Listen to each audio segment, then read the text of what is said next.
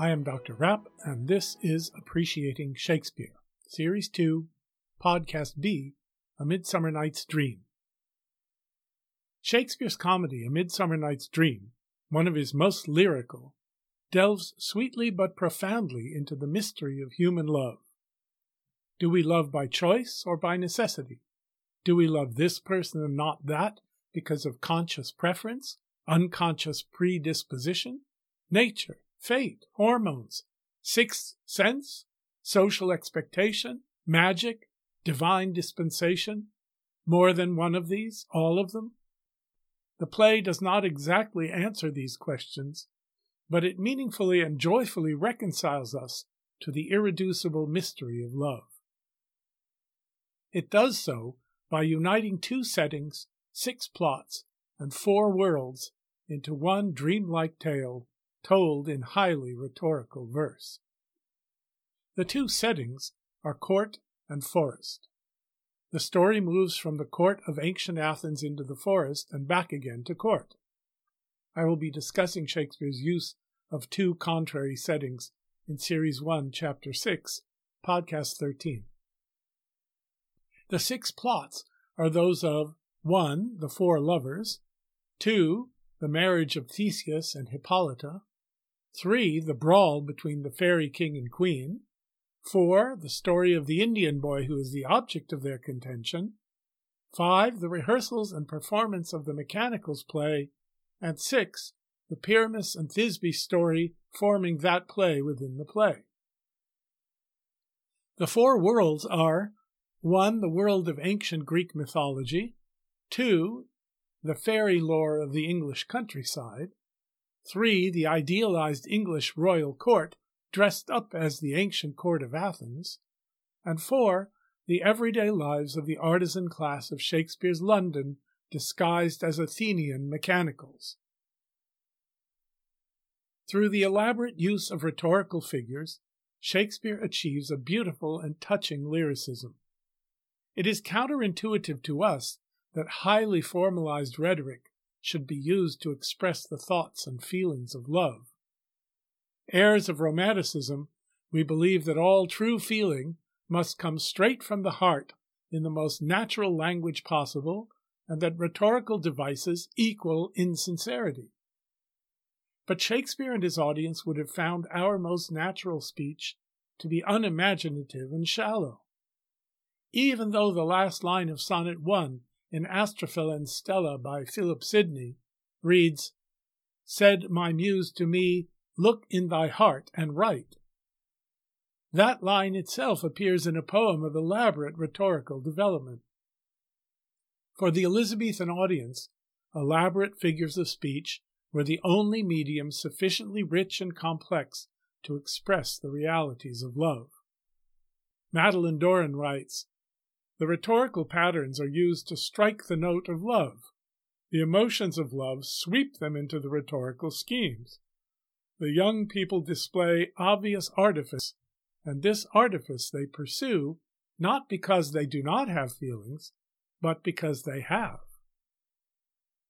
Here is an incomplete list of rhetorical devices used in the play: anadiplosis, anaphora, antinaclisis, antimetabole, antistrophe, aphorismus, asteismus, asyndeton, chiasmus, conceit, apanalepsis, epizeuxis, hippalogy, isocolon, oxymoron, paranomasia, plosi, polyptoton, prosopopeia, sticomythia, solepsis, zeugma. If there is interest, I will perhaps eventually do a podcast listing the major figures of speech with illustrations from Shakespeare's work. To express such an interest, email me at the address given below. The title of this play alludes to the ways in which the English celebrated the eve of midsummer, the summer solstice and feast of St. John the Baptist, June 25th. The Puritan Philip Stubbs complained that on such occasions, as on May Day and Whitsun, all the young men and maids, old men and wives, run gadding overnight to the woods, groves, hills, and mountains, where they spend all the night in pleasant pastimes, and in the morning they return. He accused them of worshipping Satan in doing so, but Shakespeare does not subscribe to Stubbs's Puritanism. The fairy Puck ends the play by suggesting that if we did not enjoy the experience of the play, we should consider it no more than a dream. But there are also dreams, or pseudo-realities, within the play. The lovers awaken transformed from their Midsummer Eve sleep in the woods. Both Bottom and Titania, the fairy queen, awaken from slumber imagining their actual experiences to have been dreams. As so often in Shakespeare's plays, here too reality and illusion are set against one another. But in A Midsummer Night's Dream, the levels of reality merge with the various senses in which we think of dreams: meaningful revelations, wish-fulfillment fantasies, artful illusions, and fluff. And in all cases, the theme is love. True, genuine, and natural love on the one hand, and on the other, love that is artificial, illusory, and monstrous. In the frame story of the play, love is the power that causes opponents to come into harmony. The famously rational and just ruler Theseus, who has defeated the Amazon queen Hippolyta in battle, is now to marry her in joy on the occasion of the new moon. But within that frame story, disruptions to love initially multiply. Aegeus has decided that his daughter Hermia must marry Demetrius, though she loves the equally respectable Lysander. Seconding Aegeus, Theseus offers Hermia two alternatives: perpetual virginity in a convent devoted to the service of the chaste goddess Diana, or death. Hermia's bosom friend Helena loves Demetrius, who swore his love to her until he saw Hermia. In the meantime, nature itself is disrupted because the fairy king Oberon and the fairy queen Titania are in mutually jealous conflict over possession of an Indian boy. And love is comically threatened with disruption by the comically inappropriate choice of the tragic love story of Pyramus and Thisbe, based on the tale in Ovid's Metamorphoses, to be performed by the workmen of Athens in celebration of the royal wedding. Love is both the source and the victim of all these conflicts, and Shakespeare, in Act 1, Scene 1, line 134, has Lysander call upon all previous tales and histories, read or heard, to assert aphoristically, "The course of true love never did run smooth." Bottom complains that reason and love keep little company together nowadays. The more the pity that some honest neighbors will not make them friends. That's Act 3, Scene 1, lines 143 to 146. However, being a comedy, the play does make reason and love friends, for it ends in reconciliations, healing, and happy marriage. But how? How is this harmony achieved? By what means are all these rough courses of love smoothed? Shakespeare does not take the obvious route of ascribing the resolutions either merely to nature or merely to the magic of the fairies. Nature within is as likely to lead astray as to guide aright, and magic-wielding fairies, like Puck, are as often mischief-makers as harmonizers. Oberon and Titania, though intimate with and tied to nature, are themselves also in unnatural conflict because of competing loves. The real vehicle of healing is the proper use by the wise Oberon of two plants, which represent neither nature alone nor magic alone, but rather a mysterious union of divine and natural powers. The pansy flower, called love in idleness, has the power to cause one to fall in love with whatever one sees when one's eyes have been anointed by its juice. But this is not just a natural power within the plant. This power is in it because, as we find out in Act 2, Scene 1, lines 161 to 172, Cupid's fiery shaft, quenched in the chaste beams of the watery moon, has landed on it. In other words, Oberon has seen what even Puck could not, that the flower's virtue has its source in the invasion of the natural by divine qualities. The formerly white flower, having received love's wound and turned purple, now can make man or woman madly dote upon the next live creature that it sees.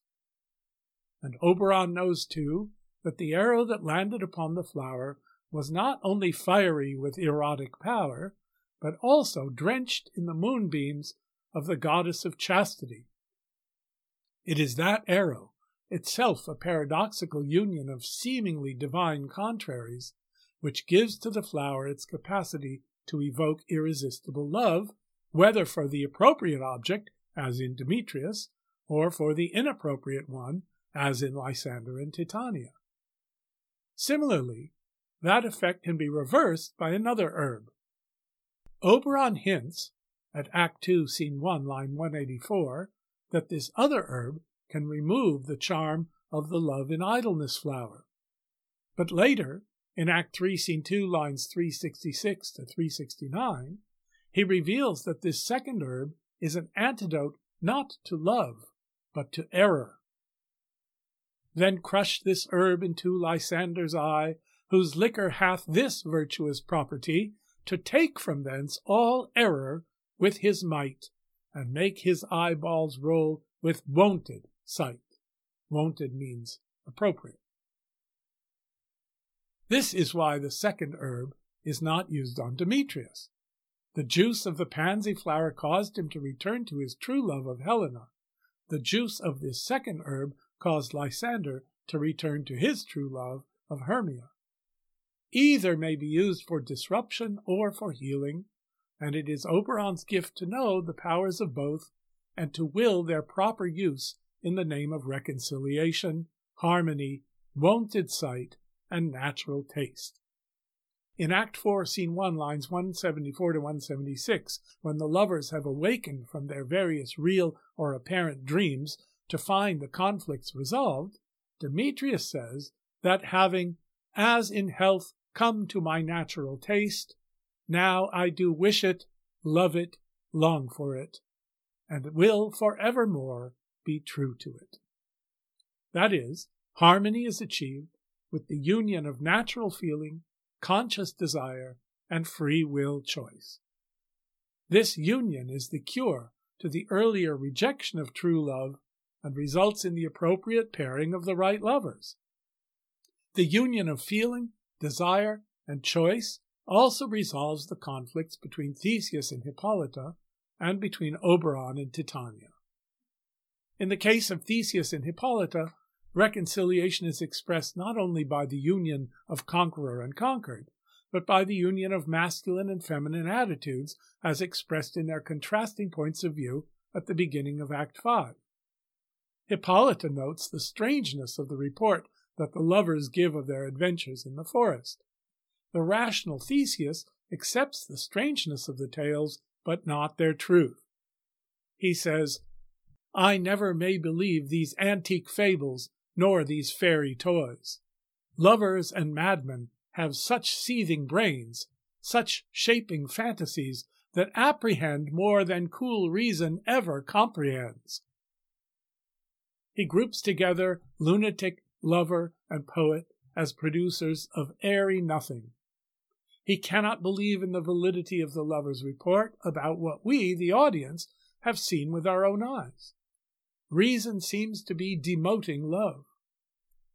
By contrast, Hippolyta, a few lines later, asserts that the lover's experience is something more than fantasy, and grows to something of great constancy, but howsoever strange and admirable.